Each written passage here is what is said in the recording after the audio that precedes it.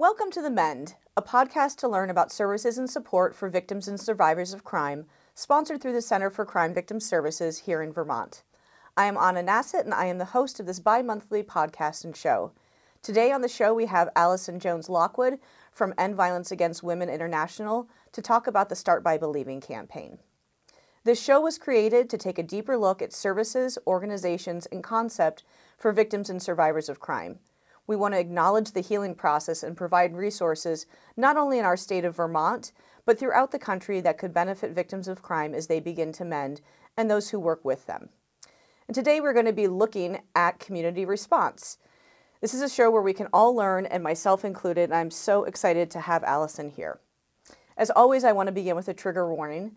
Our goal is to create a safe place to discuss topics of healing. But with that in mind, we may occasionally hear stories related to crime, discuss our mental health, or have sensitive subject matter. We urge you to care for yourself and listen at your own discretion.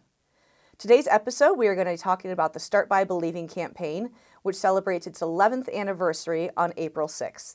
And I'm very excited to share this campaign with you and urge you to bring it to your own community. Joining me to discuss the campaign is Allison Jones-Lockwood. Thank you for being here. Thank you for having me. Yes. So a little bit about Allison. Allison is nationally recognized for expertise in designing community-specific collaborative protocols to address sexual violence.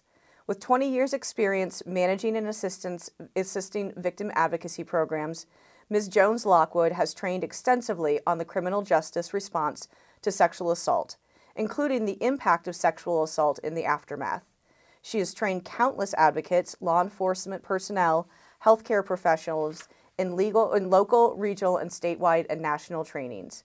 She eloquently describes the role of the advocate within the criminal justice system, within the criminal justice process, clearly explaining the benefits of victim advocates and how criminal justice professionals and advocates can best work together. Ms. Jones-Lockwood offers strategies for collaboration and conflict resolution within professional relationships. Thank you so much for being here today. Thank you for having me. I'm happy to be here. Yes, and I should mention that Allison and I serve as a board of directors with End Violence Against Women International, and so we've gotten to do some work together over the last years. I'm really excited. You've interviewed me before. I'm excited to interview you. The tables are turning. Yes. So to start off with, can you share a bit about your background and how you began working with victims and survivors and creating these community responses? Sure. So I really first started to get engaged in this type of work when I was in college. I was a sexual health peer educator, and we became connected as educators with the Women's Center on campus. And so then I started talking with some of the Women's Center educators, and we were collaborating and really trying to figure out how we could do outreach and education together. And then I graduated from college, and I moved from the Midwest to San Diego, and my very first job was with the United States Navy. And I was back then a sexual assault victim intervention specialist. And this position was dedicated to doing awareness presentations across the military and Marine Corps, but also overseeing the advocate program. So in that first position, I got to go aboard ship and shore commands and give presentations. I actually got to go to sea for a week and sail from San Diego to Hawaii and do awareness presentations along the way. And of course, I oversaw the advocacy program. So that's really how I got started now over 20 years ago. Amazing. That's very cool. I've done a lot of work with the Army, but getting to sail for a week sounds pretty awesome too. And just pretty intense. Yeah, I bet. And incredibly important work. So how did you come to be with End Violence Against Women International? Well, I actually met Joanne Archambault, our CEO, when I first was working with the Navy. I was very new, very green, and she called my office asking for a display that she had been using for the last few years at the very first EVOL conferences. Of course, at the time, I knew nothing about what she was talking about, but that really was my first introduction to Joanne and EVA. And within months, we were sitting across the sexual assault response team table from each other. I attended her retirement party. And then along the way, I left San Diego and went back to the Midwest. And the Rape Crisis Center that I was working with in Kansas City, Missouri, was one of the Making a Difference communities. And that was a project by EVA to better understand rates of prosecution and reporting in 8 different communities. And I was an active participant in that project and got to know Joanne better. And things kind of evolved. I was speaking at conferences, and then my family moved back to California, and I reached out to her and I said, hey, do you have any projects that I could help with? And that relationship really became formal 11 years ago. Amazing. That's so cool that you were able to stay in touch and just have that connection when you went out there.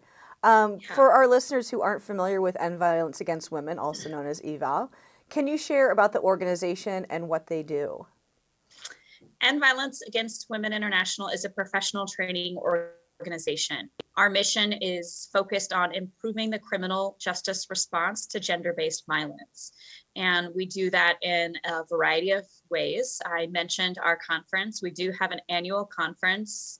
This year, it'll take place in April, the 19th through the 21st.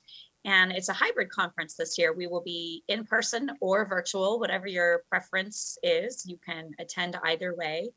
But generally speaking, in non-COVID years, our conference brings together about 2,200 professionals from across the country, and there are some international participants. And it's really a 3-day opportunity to network and to get re-energized about this work. Now, some of the other training programs that we offer include the Online Training Institute, which has 19 different training modules, again, dedicated to improving the response to gender-based violence. We also have webinars that are available. We release training bulletins. We have a very, very, very extensive website that has just about every resource in the field that you could possibly imagine. Absolutely. It's a great website, a great resource. And yeah, I know. I just helped look through the new forensic nurse exam module the other day, and just, trauma-informed interviewing, just so many different things that they are providing training on, and it's really incredible work. Which brings us to part of that is the Start by Believing campaign. Can you tell me about the campaign, what it is, and how it got started? So Start by Believing is our public awareness campaign, and it's really focused on changing the way we respond to disclosures of sexual assault. Rather than responding with doubt or blame, Start by Believing encourages everyone to respond with support, empathy, and belief. And Start by Believing, the concept came to Joanne, again, who's our CEO, many, many years before we officially launched the campaign in 2011. It actually came to her when she was a detective in the child abuse unit. And she was recognizing these children who were being abused, and they were not being believed by their parents, by the very law enforcement officers who were investigating these cases. And then she became a sergeant in the sex crimes unit, and the problem became even more prevalent. Many of the survivors that reported were not believed when they initially disclosed. So Start by Believing had been a concept for many years. And then we launched the campaign in 2011. And Start by Believing really is, I'm going to say it's a community camp, but it's much more than a campaign. It's a community campaign in the sense that every community launches the campaign differently. They focus their energy and activities in different ways. Some communities might focus on social media specifically. Other communities might have marketing budgets where they have billboards and bus toppers and cab toppers and bus signs. So it really is unique to each individual community. But Start by Believing is more than a campaign. It is a philosophy that we, as loved ones, as professionals, should integrate into our daily practice. Now, I want to mention one other thing that is really important about Start by Believing. It's not just for criminal justice professionals. So it's not just for those of us engaged in this type of work. Start by Believing is just as critical for friends and family members and loved ones, teachers, coaches, anyone that survivor could disclose to. We know that on average, a survivor will tell 2 to 3 people before they ever make a report to the police department. And if that initial response to their disclosure is negative, they are much less likely to reach out for help in the future. So we want to make sure that whomever that survivor discloses to in the beginning, that person is prepared to provide support and empathy. Absolutely. I mean, just speaking for myself, I know that what a difference in my life it made when I was believed by, obviously I didn't go to the cops first off, but when I started to, tell the people around me what was going on, how different it was to have that believability. And that didn't come from everyone. And that gave me the courage to go to the police. And when I went to the police, they believed me, and on and on and on. And I firmly believe that because of that, that saved my life. And it was interesting that you said this started in 2011, which is when my whole situation started as well. And, just to see that, just to know firsthand deeply in my core what a difference that makes is really huge. And, yeah, I mean, you kind of answered my question of who can take the Start by Believing pledge. Everyone can. Anybody that walks or rolls this earth can take that pledge and should, and really, learn about it because it's so important and changes how we navigate within our society and communities. What training is there around the Start by Believing campaign? So if somebody takes this pledge, and they want to learn more, what other resources and training do you have? Excellent question. So we have worked really, really hard to make training and resources accessible to anyone who's interested in Start by Believing. So every single thing that we have created in terms of Start by Believing is available free on our website. So if you go to startbybelieving.org, you can click on the resources page.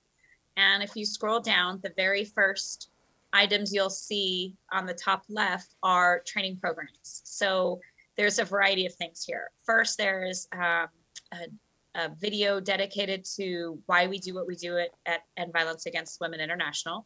Then we have a dedicated Start by Believing video that really provides an excellent introduction to why we need the campaign, what the campaign is all about.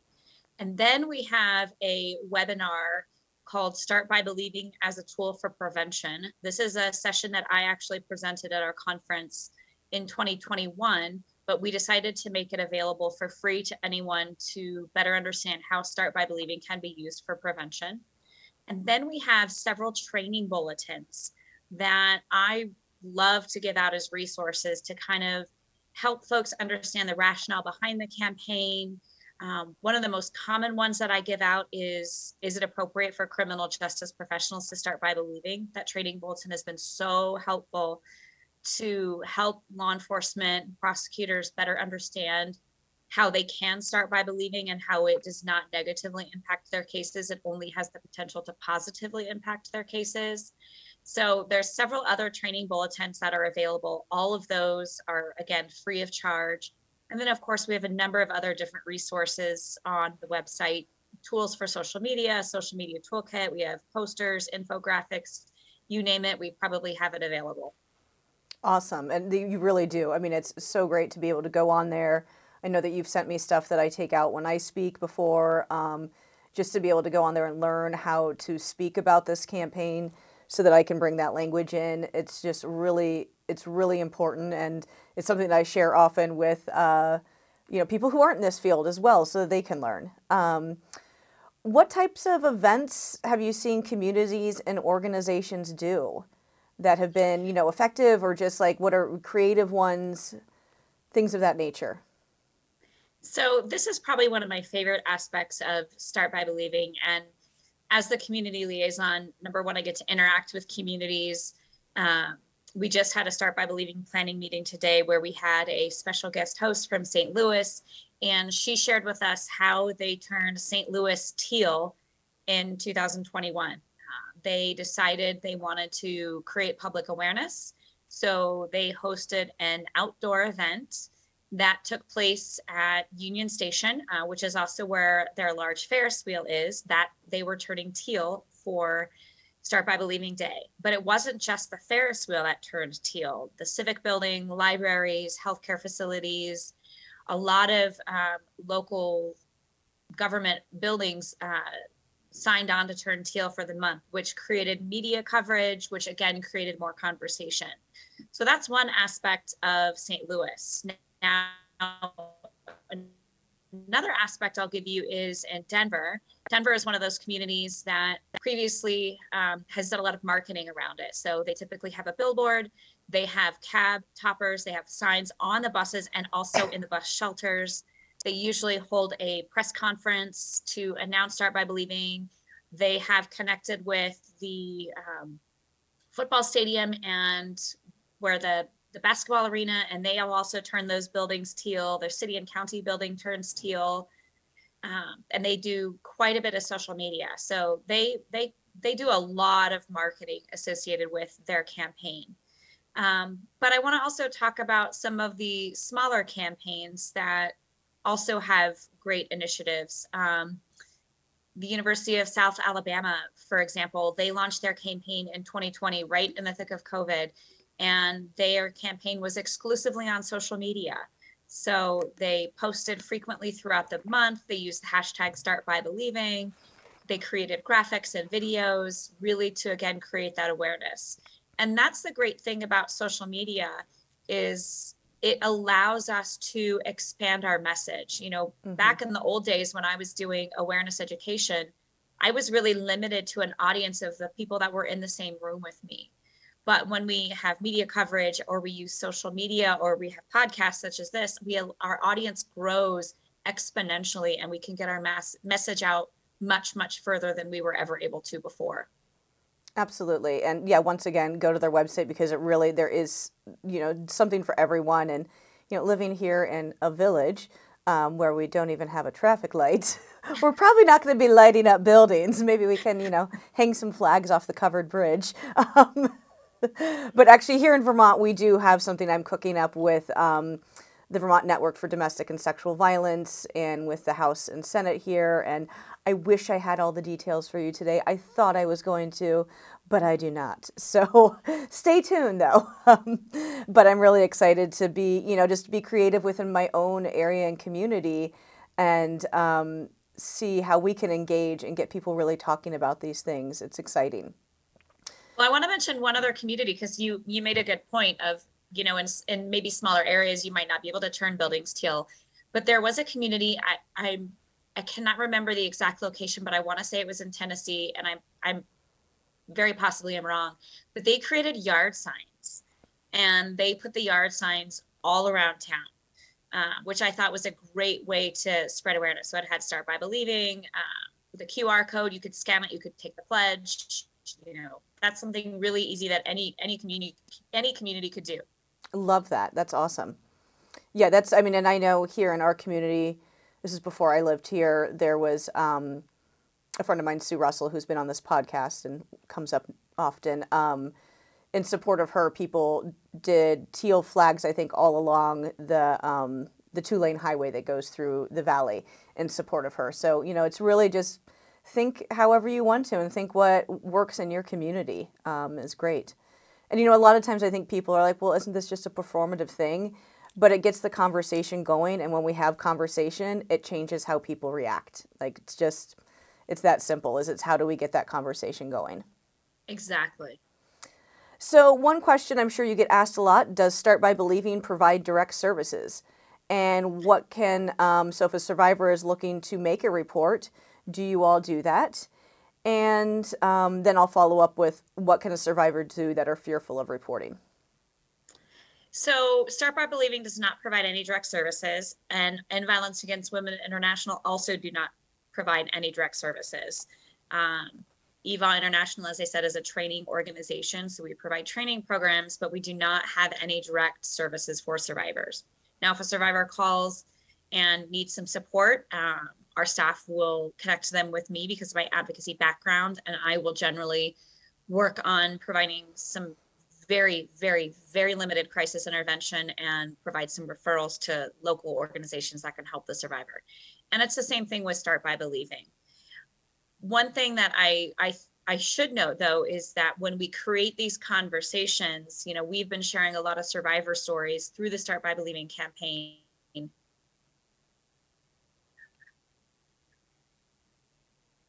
That generally comes with disclosure. So 20 plus years as an advocate, I'm trained in crisis counseling, so I can help respond to some of those requests. But again, typically I refer survivors to a local crisis line, a local advocacy program for that type of support. Yes, absolutely. I just always feel like that's important to ask. And, I feel like absolutely, like the more we tell our stories, the more people that disclose, like you and I both know that as trainers of when we speak, people are coming up to us afterwards and disclosing. It allows people to be like, oh, I'm not alone. And when we realize we're not alone, it's easier to connect and to disclose. But there are survivors that have a lot of fear in reporting, mistrust for law enforcement, immigration might be an issue, language barriers, all of these different things. So what would you say to survivors that are fearful of reporting, regardless of if the person is going to start by believing? Well, the first thing I want to say is I think that unfortunately for many survivors, that fear is very well justified. You don't have to dig very far in media stories to see stories of survivors who haven't been believed. Over the past 18 months, I've been working on a Survivor Voices project where I've interviewed over 45 survivors and talked to them about their experiences of being believed and of not being believed. And way too many of them were not believed. So, I think we need to start with validation that fear is very well justified for many of them. But if listening and they're thinking about their options and they're thinking about disclosing or they're thinking about reporting, my first recommendation for any survivor is always to contact your local crisis line. Start with an advocate. Advocates are trained to listen to you, to hear you, to support you, to provide validation. And they're also trying to talk about any options that you might be considering with you. An advocate is not going to tell you what to do, which is very different from the response a friend or family member might have. Mm-hmm. Friends and family members tend to tell you what to do or what they think you should do. And an advocate's job is to stay neutral. Their job is to listen to you, help you weigh all of those options, and provide you information along the way. So anybody who's considering reporting, I always recommend you start with an advocate. Absolutely. That's something I always say as well, is it's, just even, if you're considering reporting and you're in a place of trauma, like our brains aren't necessarily functioning the way they normally would. And so to have that advocate with you, to walk you through these things, to help you process, to just be your ears if you do decide to report is just invaluable. Take it from me, who knows very well what a difference that makes. So what difference have you seen for victims and survivors when reporting to law enforcement who have taken the Start by Believing pledge? Or is that something, I don't know if you can weigh that or know that there's a difference, but yeah, just to speak to that. I don't know if I can speak to there being a difference specifically with law enforcement officers who have taken the pledge. But what I can tell you is that many of the survivors that I've met with, they could tell if they were believed. They could tell if law enforcement took their report seriously. And they could also tell if they did not take it seriously. And for the survivors who felt like they were heard, felt like they were taken seriously, and in some cases were directly told that they were believed, their healing outcomes, they had better access to advocacy services, better access to support services. They felt supported along the way. And one survivor that I've worked with has told me that being believed meant everything. And I know for you, Anna, you've said very clearly that being believed saved your life. Absolutely. I absolutely believe those two statements to be very, very true. Now, to talk about the flip side, when survivors were not believed, I've seen the consequences. I've seen the survivors who slide into making choices that they might, that I've met with, her name is Chelsea. She reported immediately. She had a forensic exam. When she was in the hospital waiting for her forensic exam, the nurse examiner asked her she was going to file charges, and Chelsea said, I'm not sure. And the nurse examiner told her, well, I don't want to waste resources if you aren't going to follow through.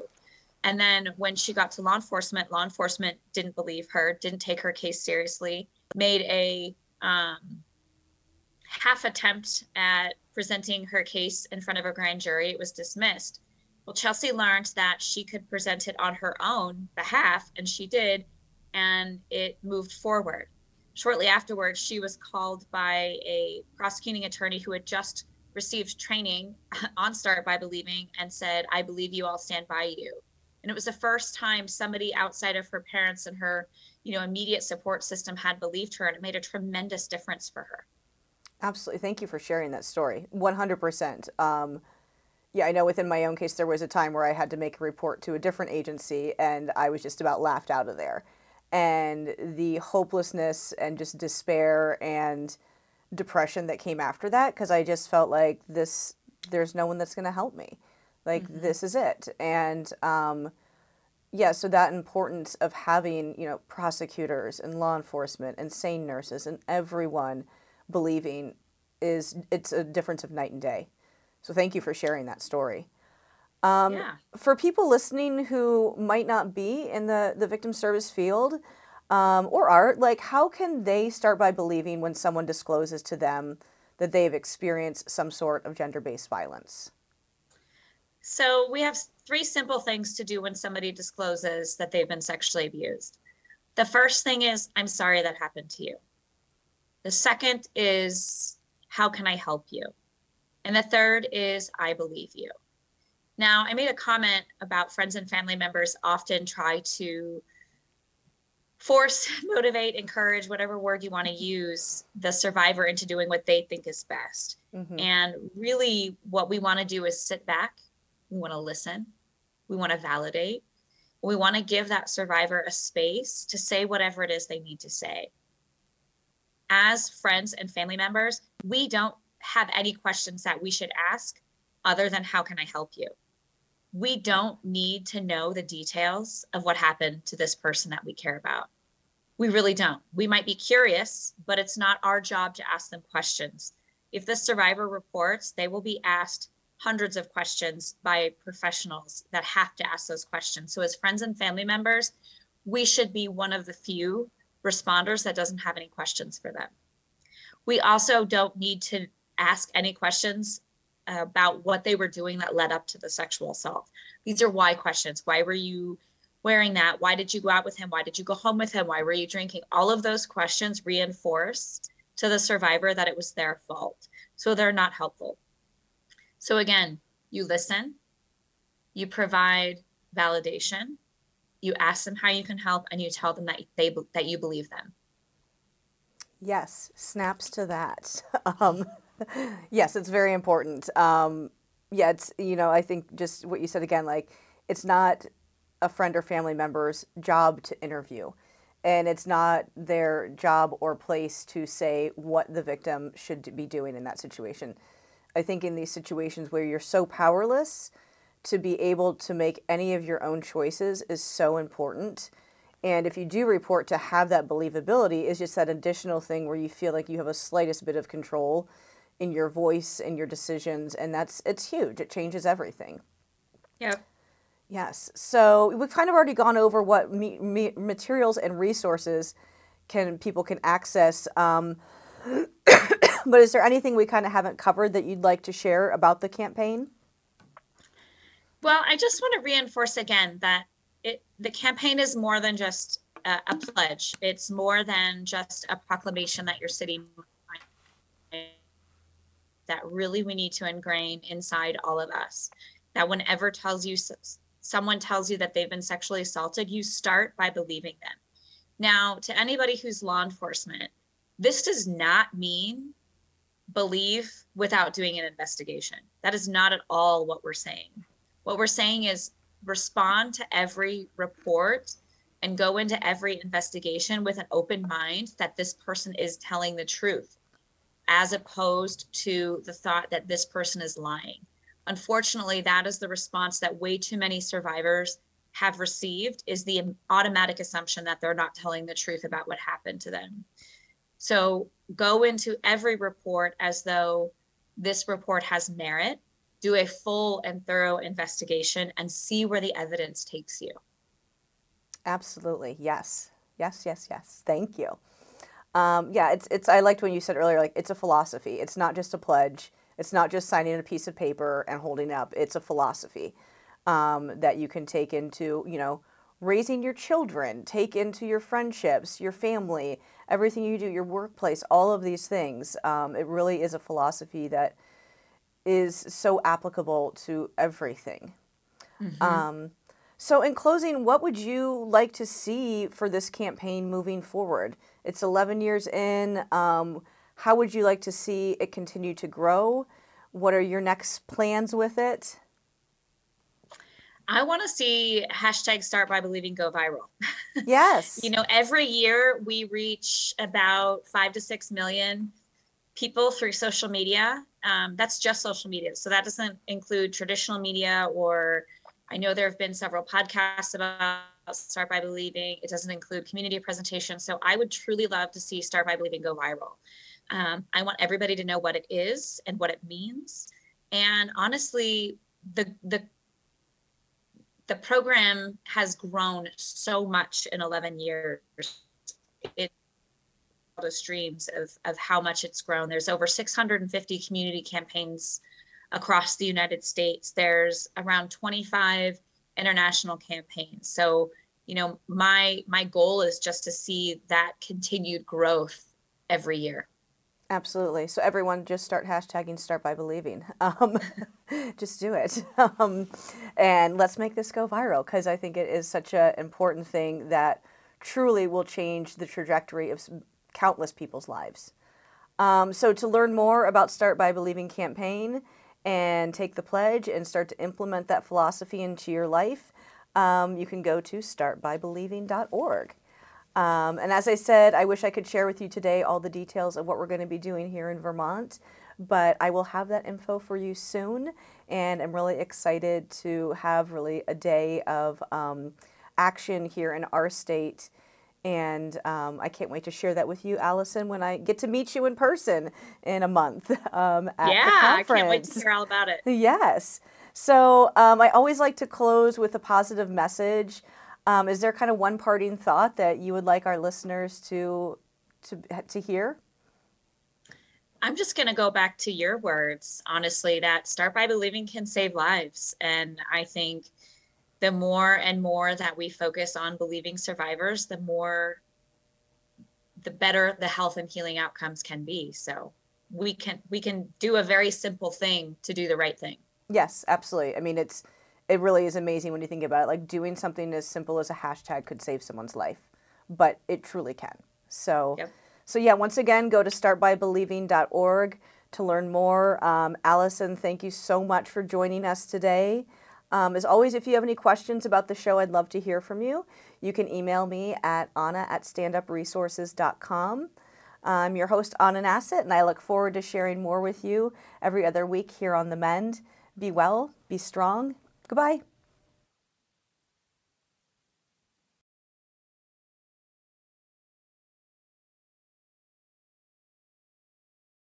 If you enjoyed this episode, please leave us a review or feedback. We love hearing new topic ideas from listeners and watchers as well. Thank you for listening to The Mend, and be well.